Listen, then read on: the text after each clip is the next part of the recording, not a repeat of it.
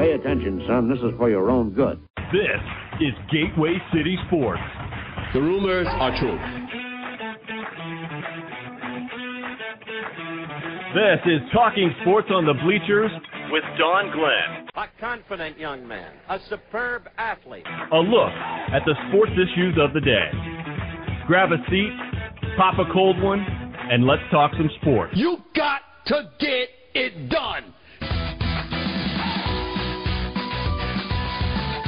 A drive into left-handed field. That ball is going to be out of here. It's gone. It's 7-15. There's a new home run champion of all time, and it's Henry Aaron. Gentlemen, start your engines.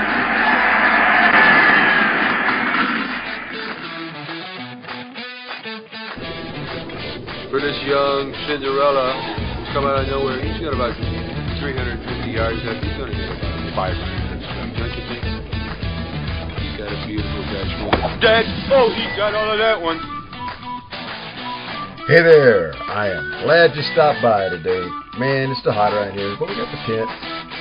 And the misters are going. The cooler has plenty of ice in it. There's always a lot going on.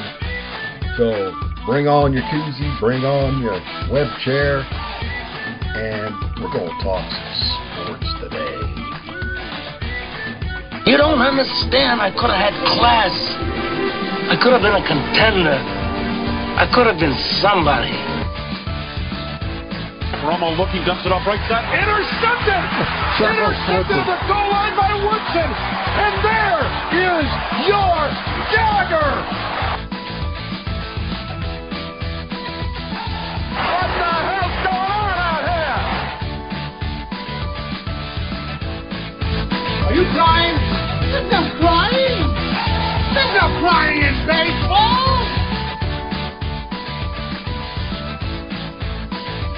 Holy cow! Playoffs? Don't talk about it. Playoffs? You kidding me? Playoffs?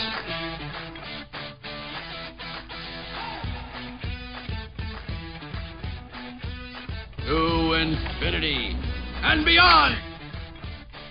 Hey, welcome sports fans. If you're a repeat listener, then welcome back. If this is your first time, I'm glad you could make it. We'll go over the U.S. Open results as well as some early round of the Travelers Championship. The battle for Lord Stanley's Cup is going on and will play tonight. I'll bring up to date on the College World Series, maybe some Major League Baseball news, and of course, as always, a little bit about some of my favorite teams. This time I'm going to kind of shift from the Cardinals and Illinois men's basketball to Illinois women's basketball. So you want to stay tuned for that one. So I want to remind you that Talking Sports on the Bleachers is a proud part of the Gateway City Sports Network. At Gateway City Sports, you go find articles on sports in and around the St. Louis area. You can also find other podcasts like this one. If you like the Cubs and the Cardinals, then talk a little bit, and a little bit of Hollywood talk thrown in at the side, then the Team of Rivals podcast is for you with Ron Nuttall, Pete Geddes, and Elliot Dewey. If football is more your thing, then when the season starts, I encourage you to listen to End the Cards with A-Train Arlington Lane. I just love saying that name. And we also have the 2 for 3 with the Moose Mike Stevenson and Yacker Jacks with Brian Papa Swope. Both those shows are kind of a little bit of a hiatus right now, but hopefully they'll get back to putting out some good content. And of course, there is always the ever popular Derek King Sports Show. By the way, I want to throw a shout out to my guys from the Team of Rivals and their kind words about my show the other day. Nice to know that your peers listen in, and boys, I listen to you guys as well, including your talk about Star Wars. I'm a Trek fan, not really a Star Wars fan, but I do enjoy what you guys do. So, thank you, boys, and here's a shout back out to you. So, check out GatewayCitySports.com. You might be just glad that you did. So, let's get into it and lead with some golf. The 2022 U.S. Open is in the books, and after posting a 68 in the final round, Matt Fitzpatrick found himself atop the leaderboard by one stroke in front of Will Zalatoris and Scotty Scheffler. It was Fitzpatrick's first major championship. Going into the weekend, Colin Morikawa led the halfway point, but would fade back with a 77 on Saturday. What made Fitzpatrick's win more impressive is at one point, Scotty Scheffler, John Ram, and Rory McIlroy were all in front of him. Fitzpatrick took the lead at the turn by one stroke over Zalatoris, as Ram and McIlroy couldn't capitalize on opportunities, and on number 11, Zalatoris grabbed the two-shot lead over Fitzpatrick. Fitzpatrick came back on 13 and a birdie on to tie on 13 and a birdie on 15 by Fitzpatrick. A bogey by Zalatoris gave Fitzpatrick a two-stroke lead for him. They kind of went back and forth with that, with 3 holes to play. On 18, Fitzpatrick could find himself in a fairway bunker in his tee shot, but managed to hit an excellent shot out of the bunker and putt in for par. Zalatoris missed a birdie putt that would have given him a tie and forced a 2-hole playoff, but it didn't happen, and Matt Fitzpatrick is your U.S. Open winner for 2022. Opening around Thursday at the Travelers was the TPC River Highlands in Cromwell, Connecticut. Rory McIlroy shook off his fade out at the Open and shot a bogey-free 8 under par 62 to take the lead. He does have company. Hot on his heels is Xander Schauffele. I apologize. I'm going to mispronounce his name. Schauffele and Martin Laird. They were one shot back. Patrick Cantlay, Webb Simpson, Charles Howell were 3 strokes off the pace. Matt Naismith and Cameron Davis were 3 strokes off the pace. Catlay and Simpson and Howell were 2 shots back. I couldn't read my own notes there. Other notables, Scotty Scheffler was 2 under and 6 strokes back, and Jordan Spieth had a horrible round, finishing it at 5 over. Day 2 saw an impressive charge, but this time it was Xander Schauffele, matching his day 1, 7 under 63, with another bogey-free 7 under 63 for a 2-day total of 14 under. And he had a 5-stroke lead ahead of his nearest competition, which included his Ryder Cup teammate Patrick Cantlay. Rory McIlroy had some bad luck and managed to stay at par and 8 under for the tournament on day 2. Day 3 looked like it was going to be a repeat for Scheffler. He started out strong, kept his lead. However, the back 9 would be a challenge, and he would be 1 over after the first 6 holes on the back 9. He would recover to get to 17 under for the first 3 rounds, but his lead's a little tighter than it was in day 2, as he only holds a 1-stroke lead over his Ryder Club partner Patrick Cantlay. Saith Tigla is 3rd with 3 strokes back, and Kevin Kisner is 4 shots back. And for today's final round, Cantlay and Schauffele will be paired up on the final round. Staying with the PGA for a few minutes here, it seems like the feud between the PGA and LIV Golf is just starting to heat up, and I don't think it's going to get any cooler. Seems that the PGA Tour Commissioner, Jay Monahan, is ramping up for a war. Wednesday, during an address to the media, Monahan announced that 3 new events in the fall and a large pay increase, plus purse size increases of the other 8 events left, and no fall events will be part of the FedEx Ryder Cup. Instead, 3 of them will be big money events for the top 50 players in FedEx Cup points. So I'm not sure what that's all got. They're still going to use the FedEx Cup points, but it's not going to. But these 3 tournaments are not going to be part of the FedEx Cup, I guess is the way they're saying it. The new events increased purse will seem to be a counterattack for LIV, who doesn't use just purse. The PGA, the way they play it is, you go to the tournament, you compete. If you do well, you get money. LIV, however, is signing players to actual guaranteed contracts aside from the purse at the events. So I think this is in a way to try to combat LIV without actually going to their level and signing players to contract. Right now, LIV, after the signing of Brooks Koepka, has 20 of the top 100 golfers in the official Golf World Rankings. So what does all this mean here? I'll try and give you the breakdown as best as I understand it. It's possible the PGA will overlay the previously scheduled events that they have with these 3 new tournaments, again, all to be played in the fall, and the tournament payout, or the payout for those tournaments is going to be around $60 million. So they'll feature 50 golfers who qualify for the BMW Championship, which is the second of the 3 FedEx Cup playoff events.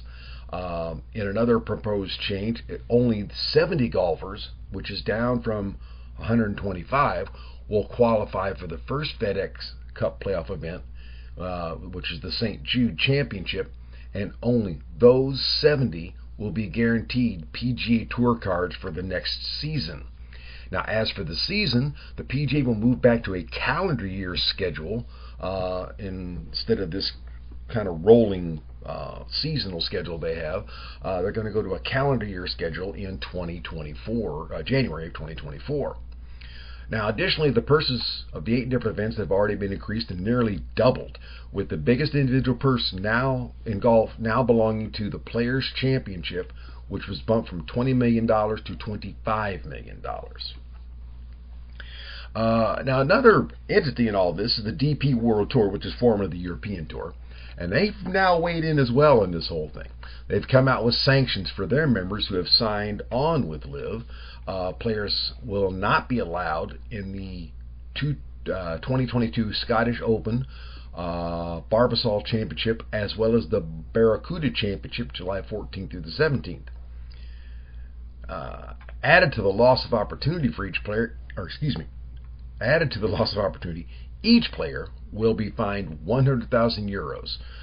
Keith Pelly, chief executive of the DP World Tour, said every action anyone takes in life comes with a consequence, and it is no different in professional sport, especially if a person chooses to break the rules.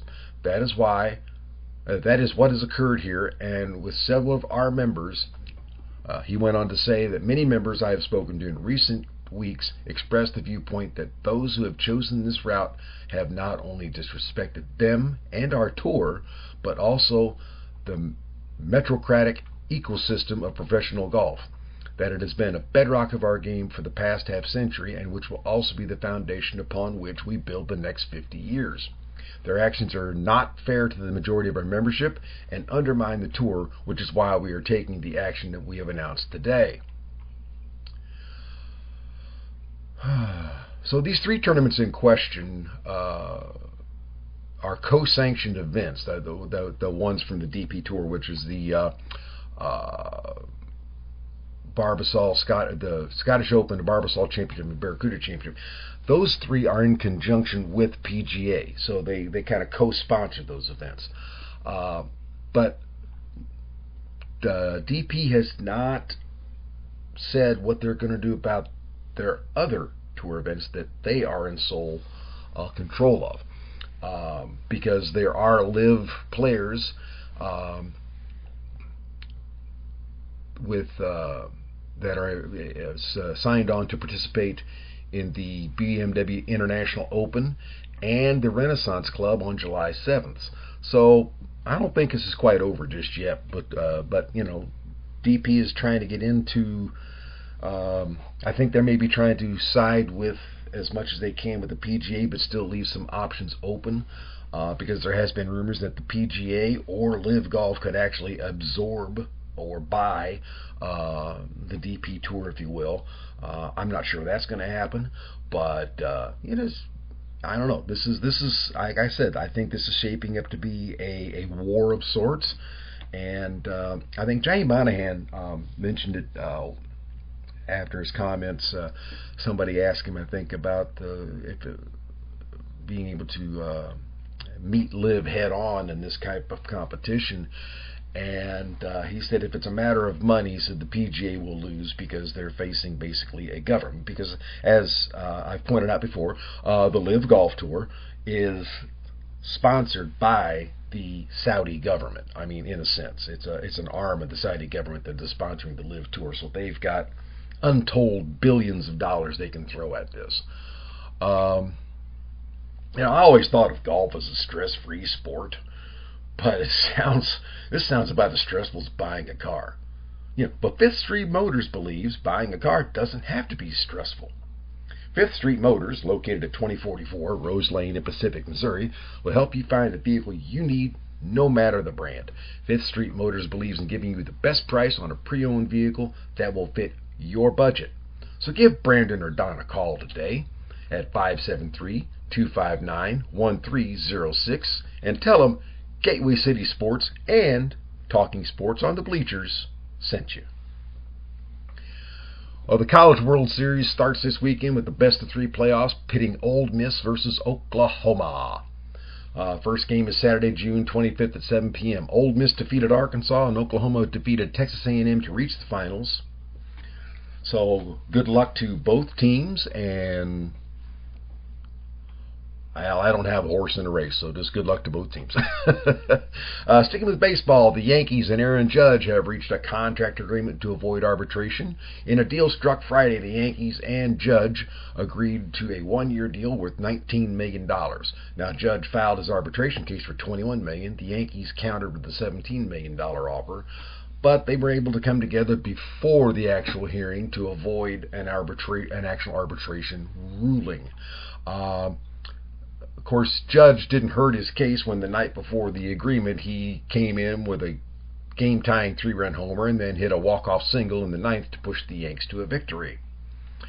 Dodger reliever Daniel Hudson is likely done for the year after a torn ACL injury to his left knee. Hudson appeared to injure his knee while pitching to Ronald Acuna Jr. in the 8th inning of Friday night, and at last report they were awaiting further testing to confirm the diagnosis. On Wednesday, Toronto hitting coach Guillermo Martinez was ejected prior to the game. Doesn't happen often, but it does happen. Versus the White Sox after he got into a heated discussion with umpire Doug Eddings when handing in the lineup cards.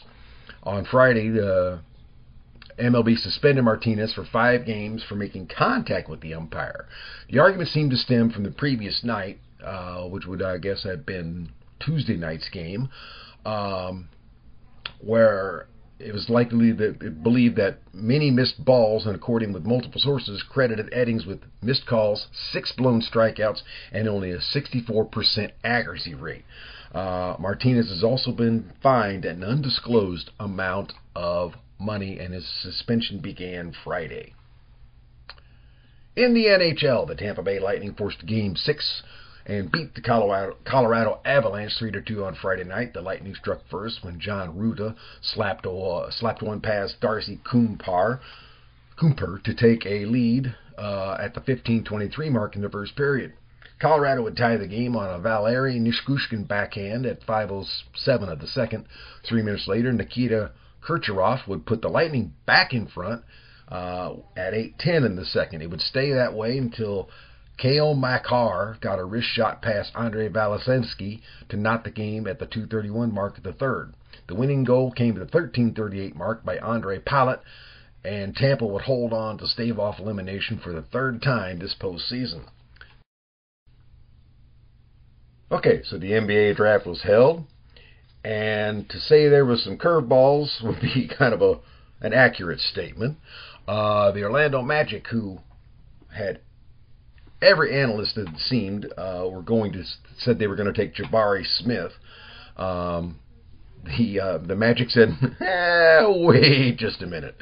And instead they took Paolo Banchero with the overall #1 pick. That set off a series of events. Keegan Murray was selected over Jaden Ivey. A.J. Griffin fell out of the lottery, and everything just kind of spiraled from there.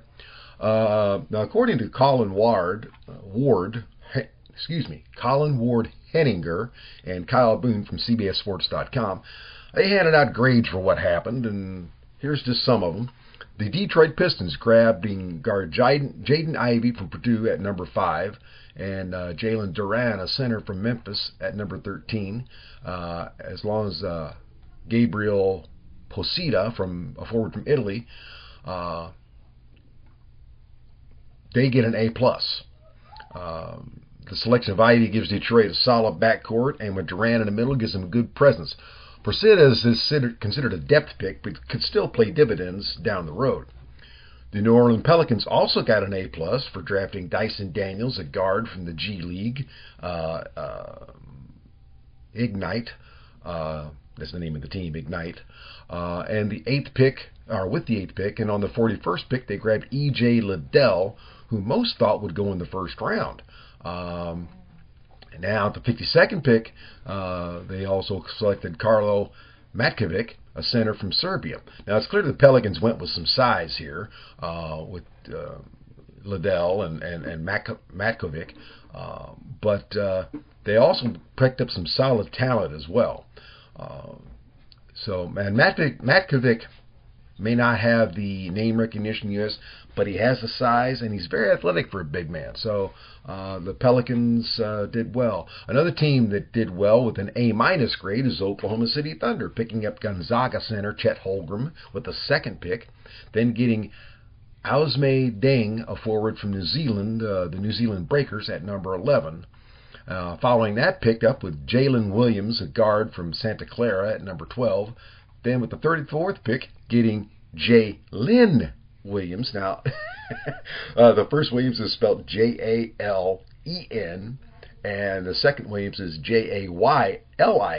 So, But anyway, this Jalen Williams from Arkansas, and according to Ward Henninger, Holmgren could end up as the best player in this draft.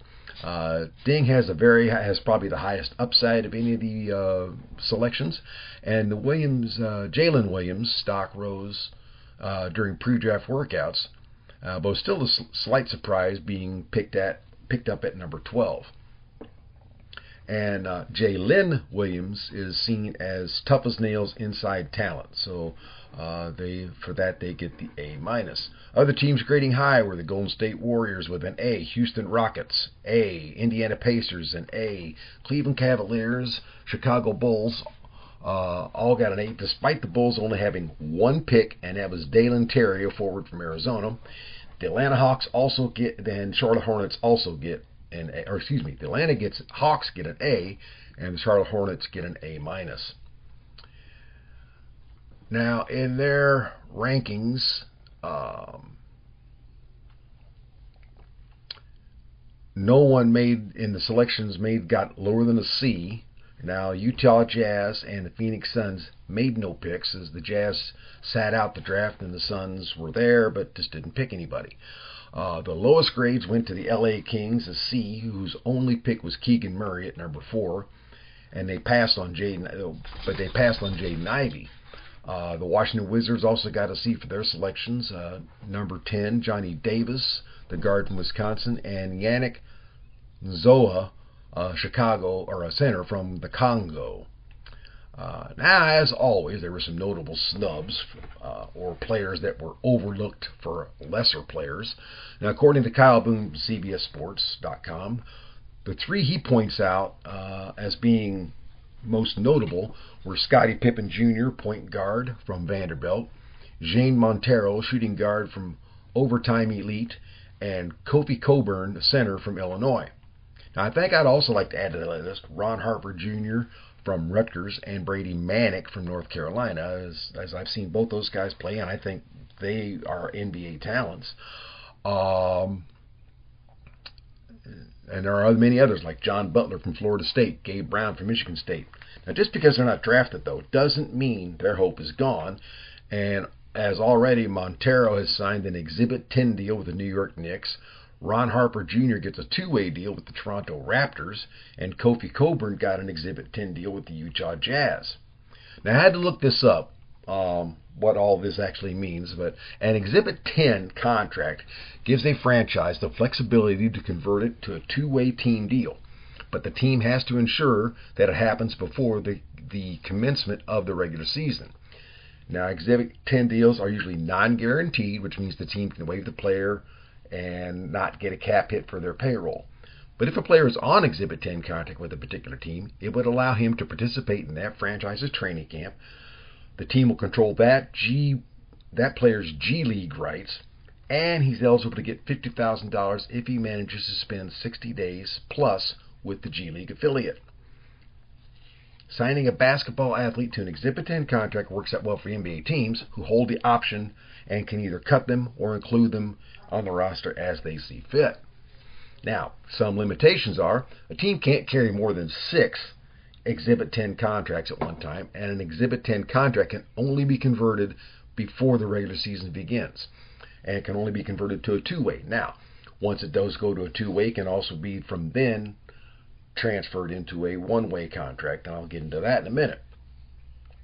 And even though an Exhibit 10 gets converted to a two-way, the deal can later also turn into a standard contract as well.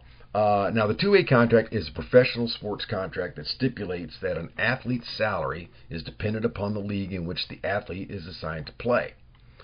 This is opposed to a one-way contract, which that would be the same salary regardless of where the athlete is assigned to. So, if a player were to sign a two-way contract with, say, the Westchester Knicks and the New York Knicks, the Westchester is in the G League, and of course the New York Knicks are in NBA. The salary when he plays for the G League, Westchester, he would get the G League salary. When he plays for the Knicks, he would get the NBA salary. Then that would usually be the rookie league minimum. Now, a one-way contract would be a set salary that would probably be somewhere between G League and NBA minimum, and that would be that player's salary regardless of if he played in, say, Westchester or with New York. So it sounds like eventually, actually the Exhibit 10 is a safe and protected option for NBA teams, as it gives them plenty of different ways to go with that player. And speaking of protection and the curves, as I spoke of, when life throws you a curve, you need protection. You need Allstate. The Sean Wiley Group has 2 locations in Festus and Arnold ready to serve you. They offer home, auto, boat, motorcycle, business, life insurance, investments, and much more. They offer a customized approach that is unique to you and your situation to make sure you, your family, your assets are all fully protected.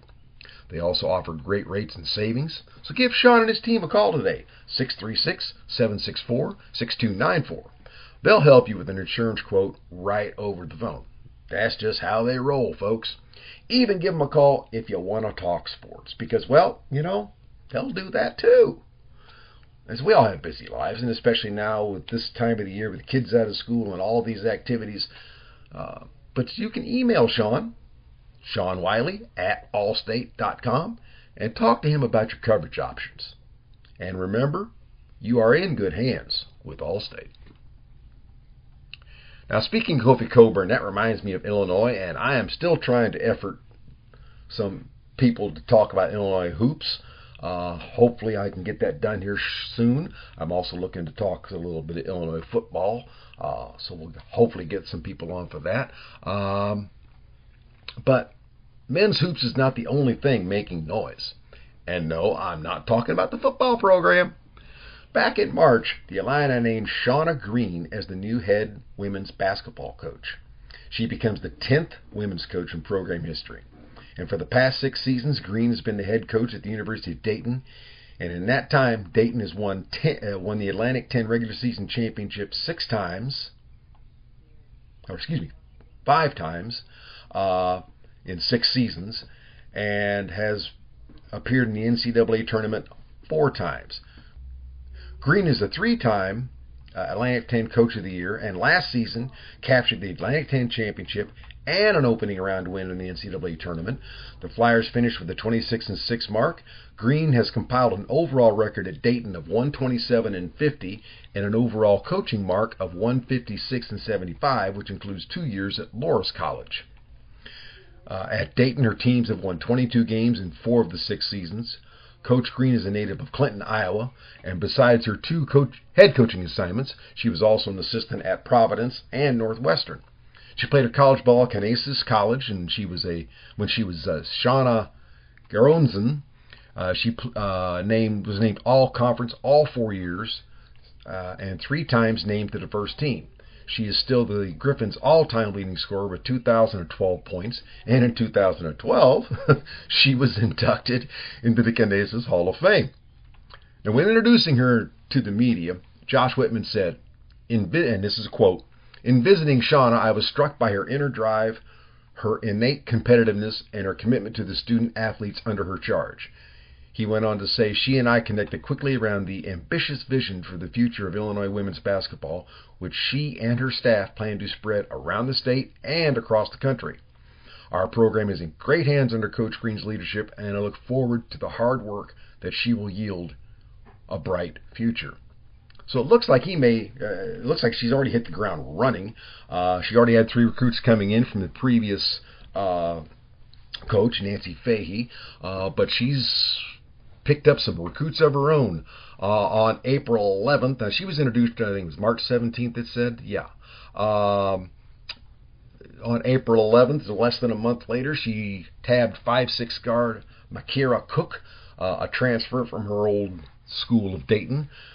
Cook averaged 11.7 points, 3.3 rebounds, 2.4 assists, and shoots 35% from beyond the arc. She led Dayton in scoring as a sophomore with 14.8 points a game. She was the number 82 player in the country when she signed with Dayton.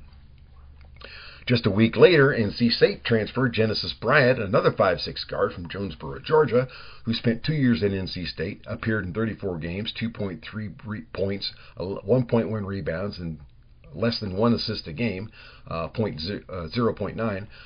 She's a good shooter, though, 44% from the floor, 82% from the foul line. A 4-star recruit, rated the number 46 player in the country, and the number 11 prospect in 2020.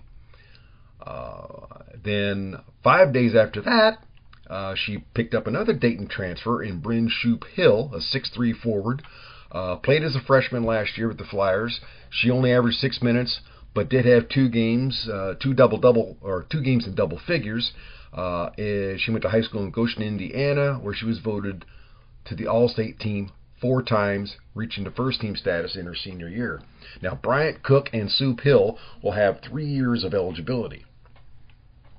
April 27th, she signed true freshman recruit Cameron Rhodes, a 5'6" guard from Chandler, Arizona, who originally committed to Coach Green and Dayton, but when Green transferred to Illinois, she decommitted and then signed with the U of I. At Tucson Sabino High School, she wins 2019 Southern Arizona Player of the Year, 2020 Honorable Mention All-Region Honors. She then transferred to Arizona Compass Prep, where she was ranked the number 41 player in the country in 2022.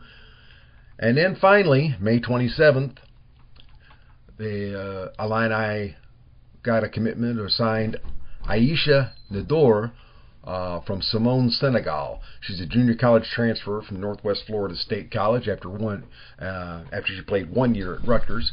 She only played 1 game at Rutgers. Last year, however, she did play 18 games at Northwest Florida State, where she averaged just over 2 points and 1 rebound a game and shot 41% from the field, and should help the Illinois' inside presence. Now, I said these are in addition to the recruits already signed by and on campus by Nancy Fahey. Camille Jackson's a 5'11" guard from Chicago, Butler College Prep. Rated as a 4-star recruit by ESPN, number 65 overall player and number 17 guard in the class of 2022. She was also rated as the number 2 Illinois player by Prep Girls Hoops. She averaged 14.9 points a game, 7.7 rebounds, 4.7 assists, 3.7 steals, and 1.2 blocks per game at Butler College Prep. Suffice it to say, she probably could play a big role in this team. Lisa Tamponen, a 6'5" center from Tampere, Finland, and Macalentine Upper Secondary. I'm assuming that's the school she went to. She averaged 11.4 points a game, 9.5 rebounds, 1.2 assists. She competed for Finland in the 2017 and 2018 Under-16 European Championships. And then also Samantha Dewey, a 6'2" forward from North Andover, Massachusetts, Brooks School, ranked as the number 2 player in Massachusetts. She led Brooks School to NEPSAC tournament championships, where she scored 16 points and grabbed 15 rebounds in the championship game and was named MVP of the tournament. Now, all these are added to what was pretty much left of the staff, of the roster. The returnees from last year are Adalia McKenzie, a 5'10" sophomore guard who averaged 9 points a game and 4 rebounds and 1.6 assists. Jada Peebles, a 5'10" senior guard, 7 points a game, 1.5 rebounds, almost just a little under 2 assists per game. Kendall Bostic, a 6'2" junior forward, averaged 6.7 points a game, but 11.4 rebounds. Top rebounder on the team last year, and with the addition of Nador and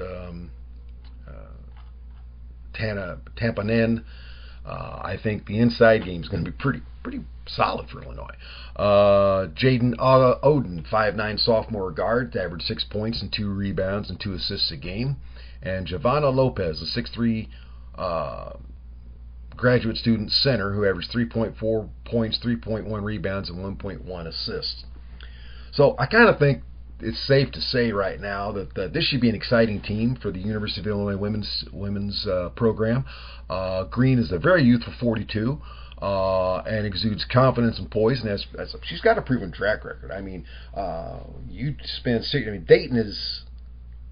It may not be, a Tennessee or LSU or something like that, but Dayton's a pretty solid program, has been for a number of years, and Green making that program what it was the last 6 years, I think bodes well for her ability to coach, and I think from the looks of what she's brought in, this could be very good. And I think if judging by Josh Whitman's last 2 hires in Brad Underwood and Brett Bielema, I think women's basketball may be in for a rise in popularity again.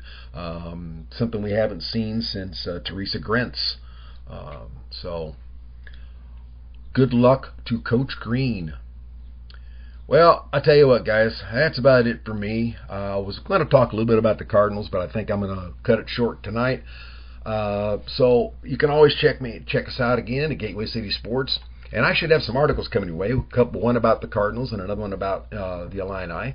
If you have any suggestions or comments, you can contact the show at its website, Talking Sports. That's one word -OTB-GCS.onpodium.com, or via Twitter at TSOTBGCS. Or reach me, my Twitter, at BigD_GCS. You can find the show on Spotify, Apple Podcasts, Google, or wherever you get your podcast. So take care for now. I'll see you again when we can talk sports on the bleachers.